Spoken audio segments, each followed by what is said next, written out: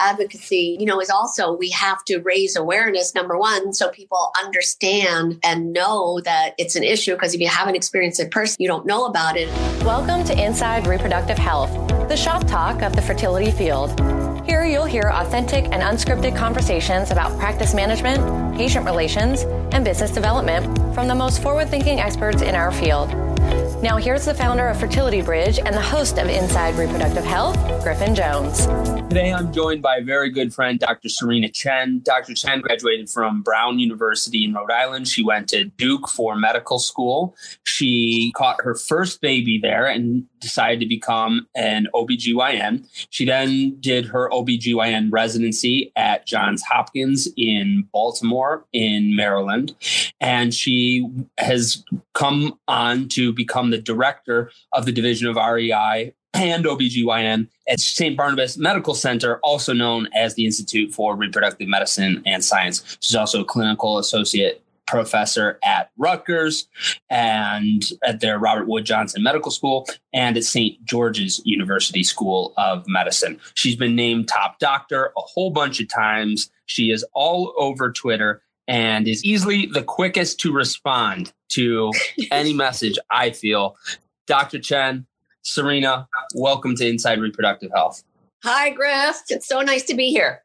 I'm really excited to have you because we're both sort of hitting a stride with messaging, with connecting with people, with sharing thoughts with the community. And I feel like we're going to go down some good rabbit holes today. Okay, that sounds good.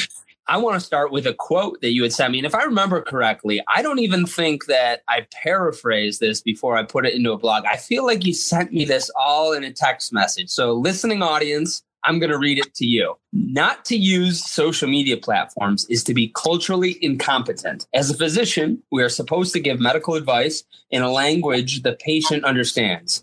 Not doing so is considered to be medically inappropriate and can lead to adverse outcomes. If large segments of the population get the majority of their information digitally, isn't it incumbent upon healthcare providers to provide information in an accessible, understandable way? Dr. Serena H. Chen, circa 2018. So, for those of you that don't have the privilege of having long text message conversations with Serena, this is the type of nuggets that you get. This is what you're missing out on. Let's talk about that, because that's a really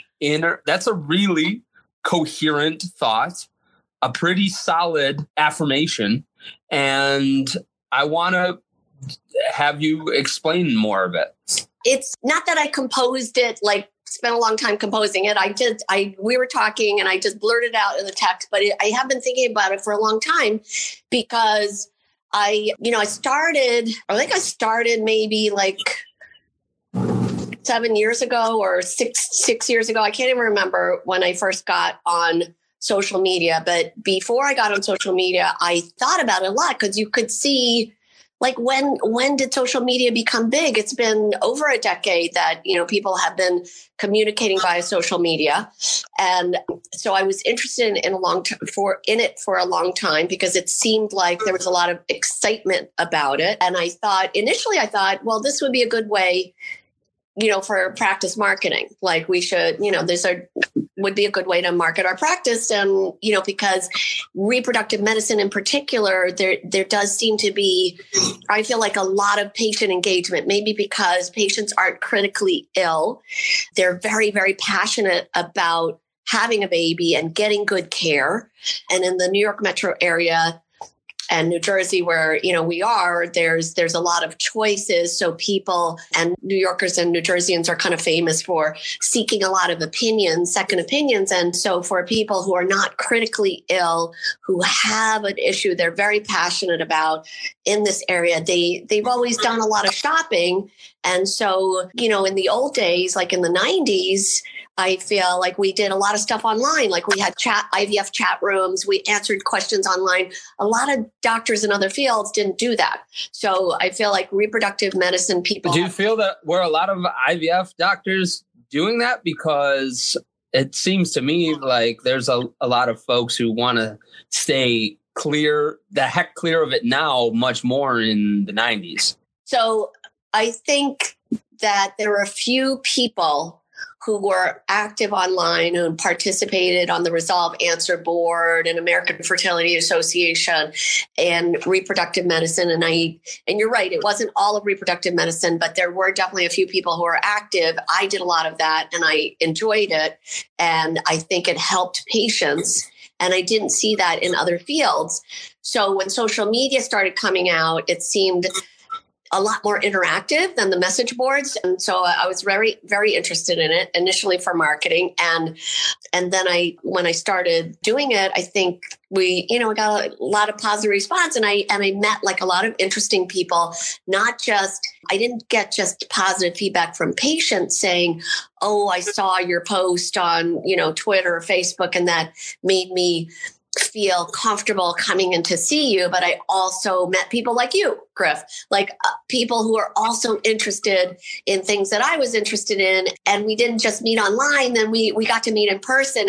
And that was really cool. Like social media for me was really, truly social. But now we realize that an entire generations of people now use this for communication more than they use their phones or email or texting. This is how they communicate. And we were always taught as physicians, I have to take courses every year. I have to do CME credit. Like it's part of licensing and things like that to be what's called culturally competent. You cannot speak in English to somebody who only speaks in Spanish and tell them the risks and the benefits of their treatment or surgery and then really truly have informed consent. You cannot tell somebody how to take their medicine that way. Then if they take it wrong, people can even die from taking their medication wrong. So cultural competence in medicine is really important. And it just means talking to the patient, communicating to the patient in a way they can really understand the risks and the benefits of their treatment, and they can be compliant with what they are supposed to do with their treatment and their medication. And a lot of physicians are very dismissive of social media because they see it as marketing, they see it as beneath them, they see it as, I think both of those are ancillary excuses. I think the real obstacle is that it's one more damn thing that they don't feel like learning and they don't feel like mastering, spending the money, time, effort into.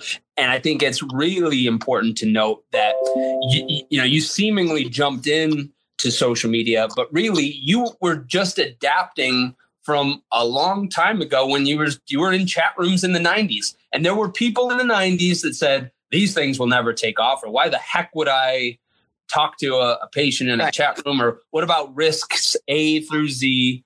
And they used all of those as reasons to not start engaging with that platform.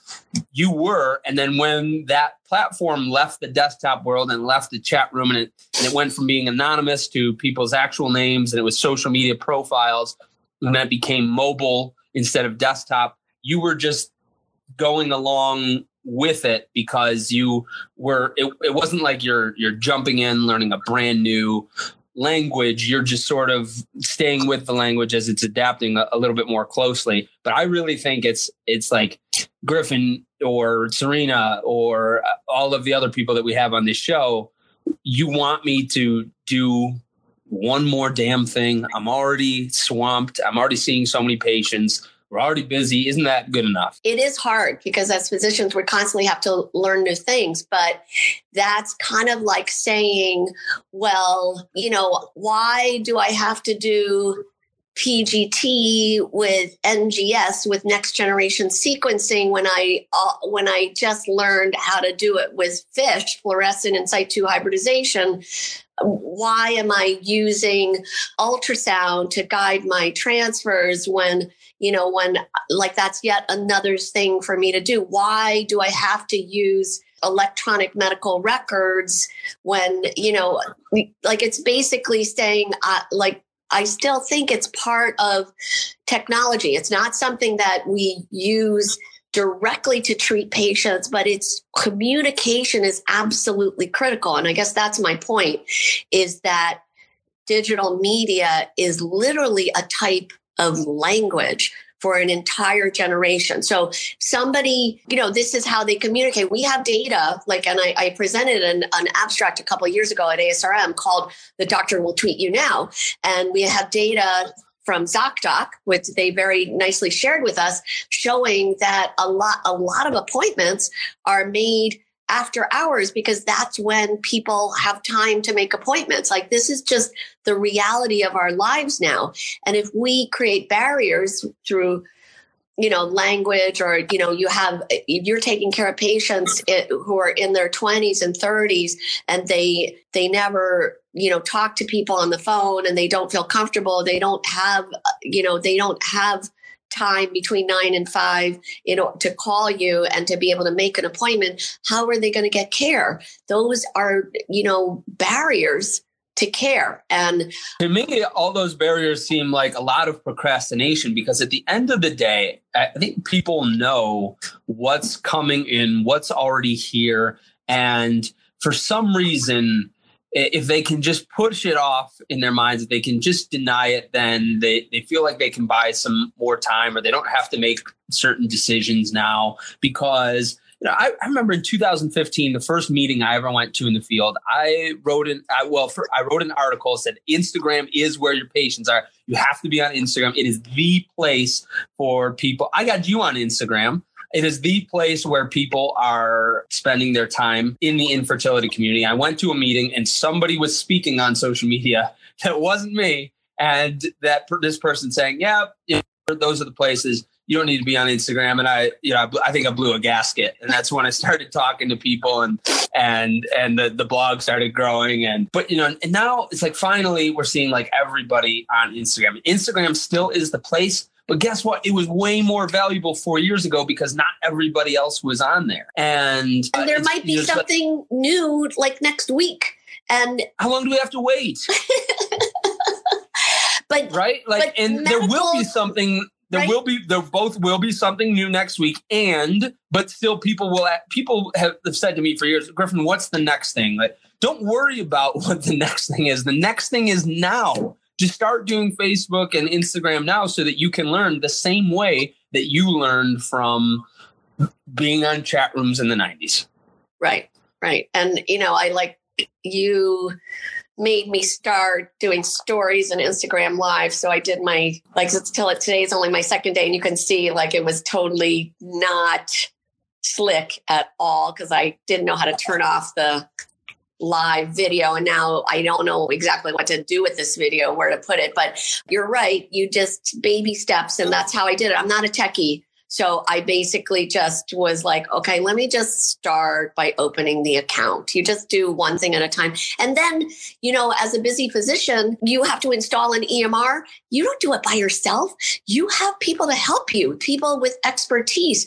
You pay somebody who has expertise to make it easier for you. But you should just because you don't know how to do it, or you're not really, really interested in it. But if that's where your patients are, and that's where they get their information, and they understand and engage with their treatment better, an engaged patient is a patient who's more compliant, and a patient who understands what's going on they are going to do better. That's very old-fashioned data. This is not social media data. This is just about basic communication. That's why we have this idea of cultural competence, is that you have to connect with people where they are so they understand, the meaning of their treatment. You have to understand that a lot of Asian patients are suspicious of Western medicine. So you have to try to communicate with them in a way that they, when they have diabetes, just talking to them in a way that they don't understand is not going to help them with their diabetes. So it's not the particular media. It's just saying this is how people communicate. This is how they connect. This is how they absorb information. This is how they learn. Medical information is hugely important, obviously, to health and wellness. And as physicians, as caretakers, as providers, we have to provide information in a way that patients can absorb it. And if you don't know how to do it, you don't have to, you don't have to personally learn it. We could have somebody like you help us with it. I just like it because it's just fun for me. And, I'll tell you this. I always tell people, I said, if somebody put a gun to my head, I said, you have to text one of your friends and they have to respond to you within 30 seconds. And if not, boom goes Griffin. I'm texting Serena Chen.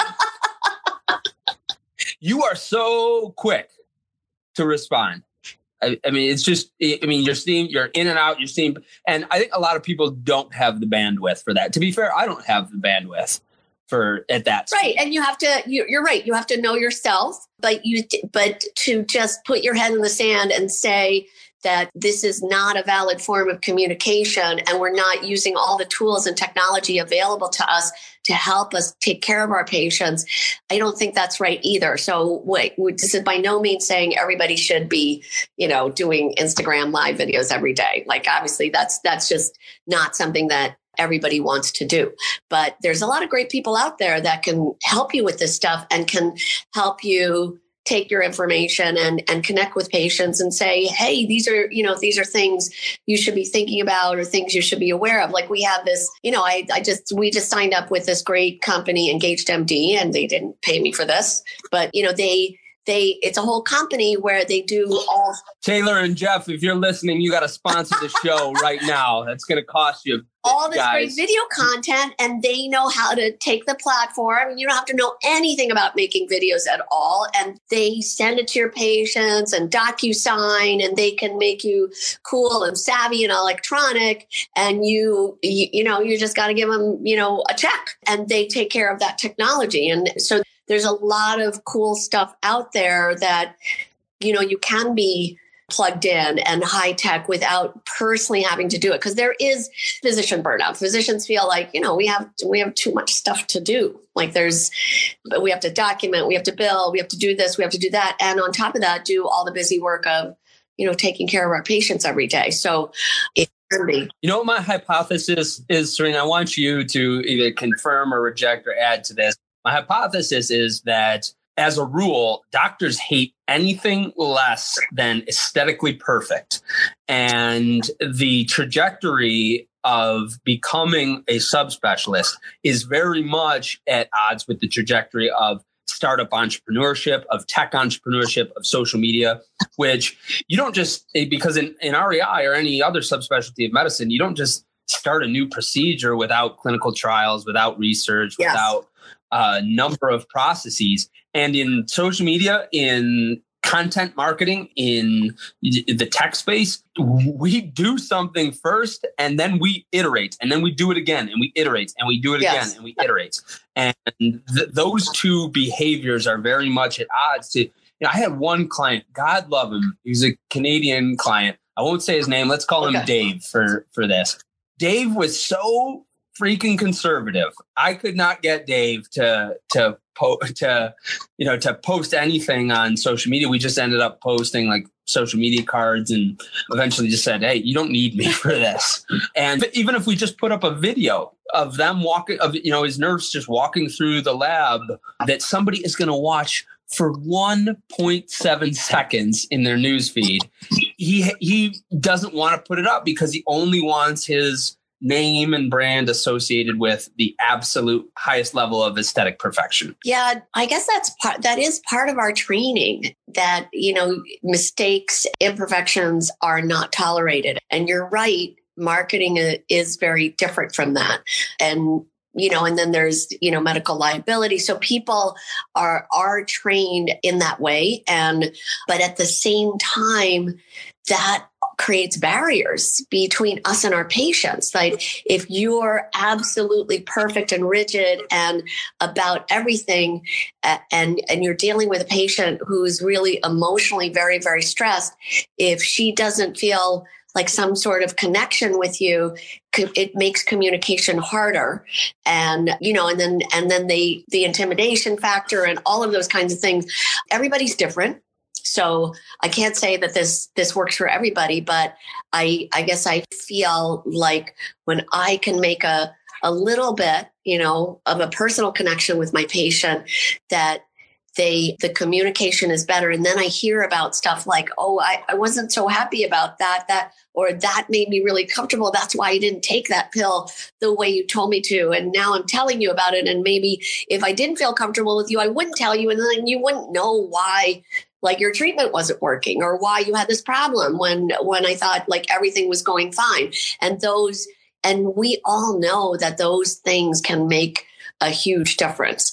And so personally, I feel that social media makes you less intimidating, breaks down barriers. It makes patients feel like, oh, she seems okay. She's not that scary. I saw her on Instagram and she flubbed up her video, so she's not that intimidating. I can tell her that I made a mistake also. And, and I can talk about that with her and then we can solve the problem together. So I feel like 100%. What?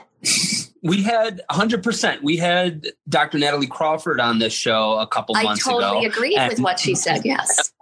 Well, yeah, her point was we have patients coming in. We're asking them to give so much personal and sensitive information, sometimes that is really painful, and they know nothing about us. How is that supposed to work? And you know what? She is one of the most influential fertility doctors in America, period. Because she struck I'm going on the record. Absolutely. And what? She's been out of fellowship for 3 years? Right. Because she built this herself. It's organic. Yes. Like people were just like, oh my God, this doctor is talking to me and telling me a little bit about her life. And she seems like a real person. And, and then she's putting out educational content. Okay, this is what to expect for this. This is egg retrieval, also trying to empower female physicians. So she's really, I think that's solid data. Look how many, what is she up to now? Tens of thousands of followers, like 40,000 followers or something. She didn't pay for those followers. People are just like, oh my God, this is what we want in a doctor. She's still respected. She's board certified. She makes, she's making babies with IVF and all of that is, and yet she still talks about, her misgivings and anxieties and things like that in a very human way. And I think the old school, and I'm much older than Natalie and was trained in a very kind of patriarchal, hierarchical way, is that the doctor has to be perfect. And if there's any chinks in the armor, then it somehow undermines our authority. And I haven't really found that to be the case. I found that when you connect with a patient and you do give a little bit of personal information, and some of it is, and it's not all perfect, that you actually end up in a more collaborative team effort in the patient's care. And I really feel like outcomes are better that way, that patients will be more open and honest and compliant with you, because they just feel like they can be, that you're a resource for them. Well, let's talk about that collaboration, because really social media marketing, those are just drops in the bucket of this entire dynamic shift that we're going through in society and with human communication and human behavior. And I tell people marketing is really just a gateway drug that I get people in to start participating, because yes, if you do this well, you will get new patients. You can also use it to solve several other problems and adopt different software, and how it all ties into the tech revolution at large is just a really small piece. Collaboration is a much bigger piece that you talk about a lot. One of the things that you really want to do with the content that you're creating is you want to break down some of these barriers that exist between different specialties, between different specialists, between different geographic areas. Just talk a bit about the barriers that are existing right now, and so I think one really good example to be more collaborative. And personally is oncofertility, or fertility preservation for cancer patients. Okay, vitrification is a newer way to freeze eggs and embryos, and we used to struggle with freezing eggs and embryos for a while until in the 90s and in the 2000s, vitrification came into play, and we realized vitrification as a freezing technology was like pressing the pause button. And so we suddenly had this situation where egg survival and pregnancy rates after freezing eggs was like almost as good as like fresh eggs. And so ASRM and ASCO, American Society for Clinical Oncology, and the American Society for Reproductive Medicine in 2013 and 2012 said we should be talking with all cancer patients that are reproductive age about the availability of egg freezing so they can decide, do they want to freeze their eggs before their cancer treatment? And everybody said, oh yeah, that's a no-brainer, because, like young people that have cancer are surviving better and better. There's millions and millions and more growing every day of cancer survivors in the United States and throughout the world, because we're so much better at cancer survival now. A lot of people do get cancer at a young age and haven't started or finished their families. And when you ask cancer patients what's their number one priority after surviving, it is having a family. So having a family after cancer is a huge priority for cancer patients, a huge part of their quality of life. And we are concerned about quality of life now because we're doing so well with survival. So 2013, dial it up now. I think less than 50% of people that have a cancer diagnosis in the United States and are of reproductive age and would like to have a family after they survive and have a good chance of survival are not even getting any information at all from their doctors about freezing eggs, and don't really have an easy path to be able to freeze their eggs. And really the way it should happen, it should just be part of the whole thing. Okay, you need to get a mammogram. You need to talk to the plastic surgeon, because after your mastectomy, you're gonna think about whether or not to do reconstruction. And and here's the reproductive endocrinologist. Read about the egg freezing. We'll get them on the phone, or we'll send you to the office if you want to stop by and hear about freezing eggs. You don't have to do any of these things, but everybody gets that information. And in fact, my office at St. Barnabas Hospital is 2 floors above the oncology center, phenomenal oncology center, phenomenal oncologists, but so hard. That silo, that barrier was very high to get through the logistics of being able to easily get those patients the information they need. I'm glad you brought that up, that you're in the same office as them, because a lot of people are listening and they're thinking, yeah, well, I'm in an independent practice and our office is a little bit further away in the big hospital system, or the big oncology hospital, the cancer center is 20 miles away on the other side of town. So I don't really have a relationship with those groups, but it's not geographic. It's not geographic at all. And now we're finally, because the oncologists, they're all like, oh, wait a second. What are those hormones? What's that egg retrieval? Like, they don't have training in this area. Nobody has training in this area except the people who are sucking the eggs. And I don't know anything about oncology. I know, cancer is bad and you have to take chemo and radiation. I don't know anything about what they do. They open their mouths, they speak English, and I'm like, I have no idea what you're doing. And I'm a physician and I'm a good one. And same way with them. And we're running around like a nut job trying to, I'm trying to make babies. They're trying to save lives. We're working really, really hard. How do we make this workflow work? There's these huge systematic barriers, and that exists in every single aspect of medicine. And so, we need to talk more with each other. Social media perhaps is a tool, except a lot of doctors don't like using social media. So we have these barriers between us. The amazing oncologists in the Barnabas Healthcare System, it's RWJ Barnabas Healthcare System now, phenomenal cancer care. And now, I just basically every time I see an oncologist, or even I meet anybody, I'm like, here's my cell phone. You have a cancer patient, just text me. I'll talk with them on the phone right away. Even if, they can come in right away, we'll get them a doctor, or I'll just talk with them on the phone. And if they don't want to freeze, that's fine. But just say something to them. And after all these conversations and talking and doing talks and them really learning and me really learning about them and their process, now we have more process. We still have a long way to go, though. It's still not so easy and so automatic, even though technically this is like standard of care now. And that's just one small example in our field of, how silos can have a huge impact on outcomes and patient care. And we have those in every single, field of medicine. And there's so many cool things going on. Like, what about genetics? What about data science? What about artificial intelligence? What about social media as a communication tool and all the things that we do? How can we break down barriers and use all these tools together to do a better job and make people healthier and improve wellness and cure disease? I see where these threads link together. Social media to be able to distribute ideas more clearly to the public, to also break down the barriers and silos that exist between healthcare providers as a means of making healthcare more accessible. How does this all then tie into advocacy? So advocacy is also hugely about communication. I think that people, they don't realize how difficult it is for people to access reproductive medicine treatment and advice in the United States.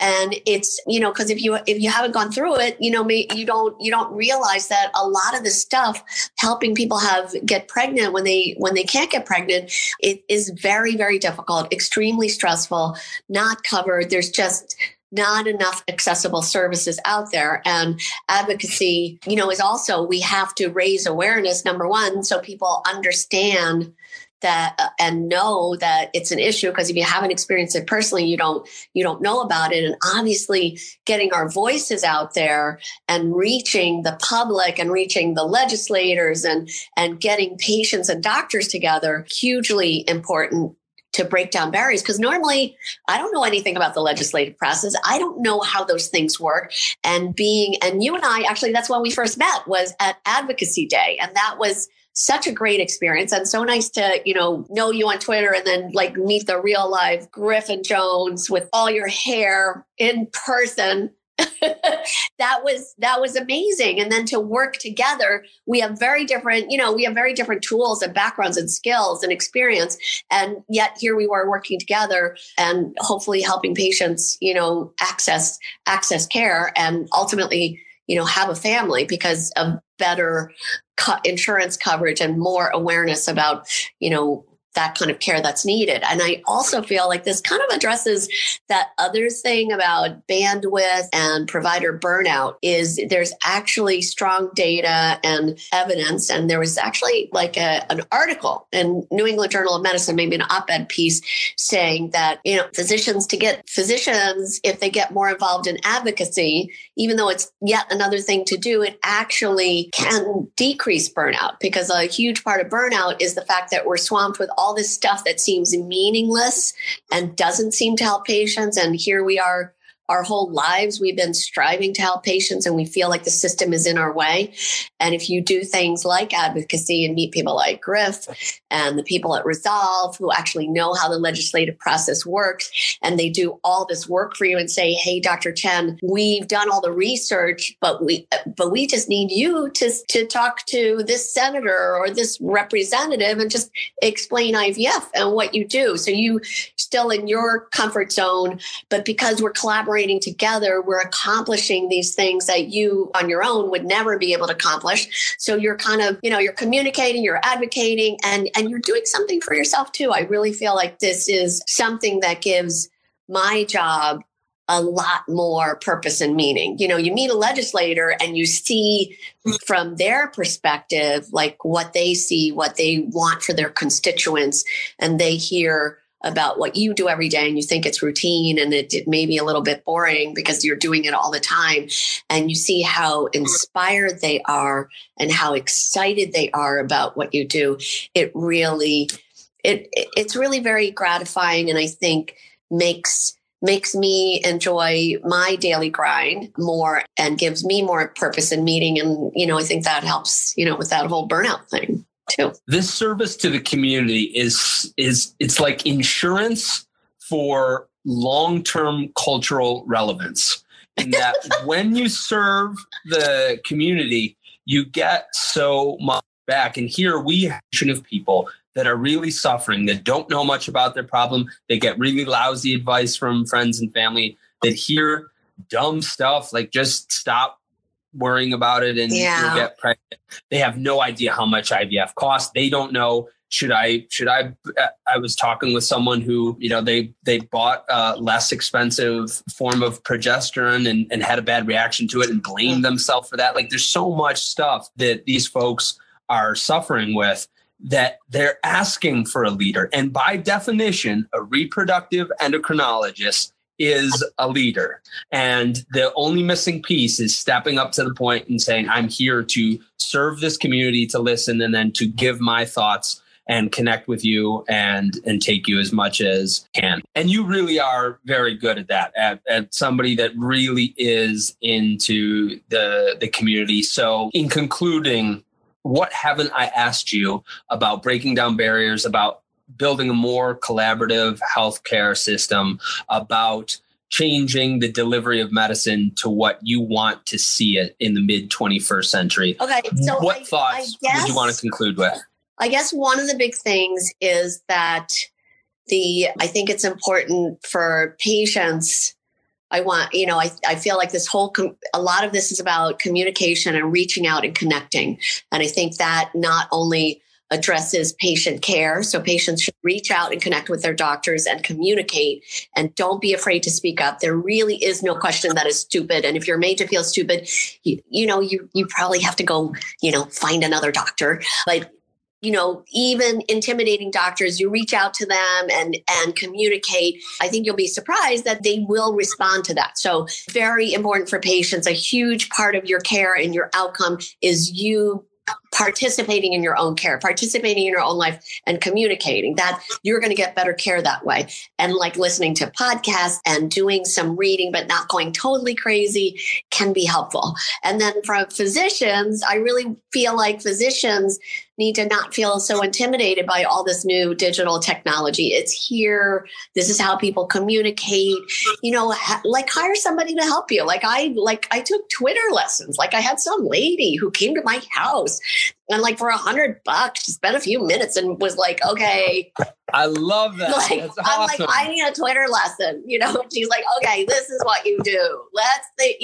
From really basic. There's tons of people out there who do it. Probably if you paid your college neighbor or your high school student who lives next door, they give them a few. Don't call Fertility Bridge for that. Sometimes you have clients that want to show me how to. Or you can get much more professional advice from Fertility Bridge. But there's lots of resources. Call me when you want to grow your egg freezing program. Have the college neighbor show you what Instagram stories is. But it doesn't have to, even if you use a nice professional firm like Fertility Bridge, it doesn't have to cost $1 gazillion. And I think we have data to show that the return on investment is huge, because if you're more out there and you're more connected and, patients are going to just feel better about you, you're going to get your name out there, and you don't personally have to do this social media all by yourself. But I think if you stick your neck out there and do a little bit more connection, it's also nice professional, interprofessional connecting. And I feel like we need to get our heads up from the grindstone, out of the computer every once in a while, and take a few minutes to do that, because to remind ourselves, why did we go to medical school in the first place? Why did we spend all those hours and time and money? We're here to help patients, and we have to take care of ourselves too. And so, feeling good about what you're doing, I think connecting more with patients and professionals, for me at least, and doing advocacy has been hugely helpful in lowering my burnout. Because I run around like crazy, and sometimes I'm pulling my hair out, and nobody's immune from that. And we need to take care of ourselves and think about solutions to that, so we can continue to take care of our patients. oxygen mask on first and then help the other person. Dr. Serena Chen, thank you so much for coming on to Inside Reproductive Health. Thank you, Griff. Thanks for having me. Have a great day. You've been listening to the Inside Reproductive Health podcast with Griffin Jones. If you have a strong opinion about today's episode, we want to hear it. Agree, disagree, or have another point to add? Please email podcast@fertilitybridge.com and tell us if you recommend a guest or a topic for a future episode. If you're ready to skyrocket your fertility practice's growth and double your IVF cycles, schedule your fertility marketing discovery call by clicking the link in the show notes. And if you just want to learn more tactics to market your fertility center, download our free ebook, The Ultimate Guide to Fertility Marketing, on fertilitybridge.com, also available in the show notes. Thanks again for listening to the Inside Reproductive Health podcast, and we look forward to talking more fertility shop on future episodes.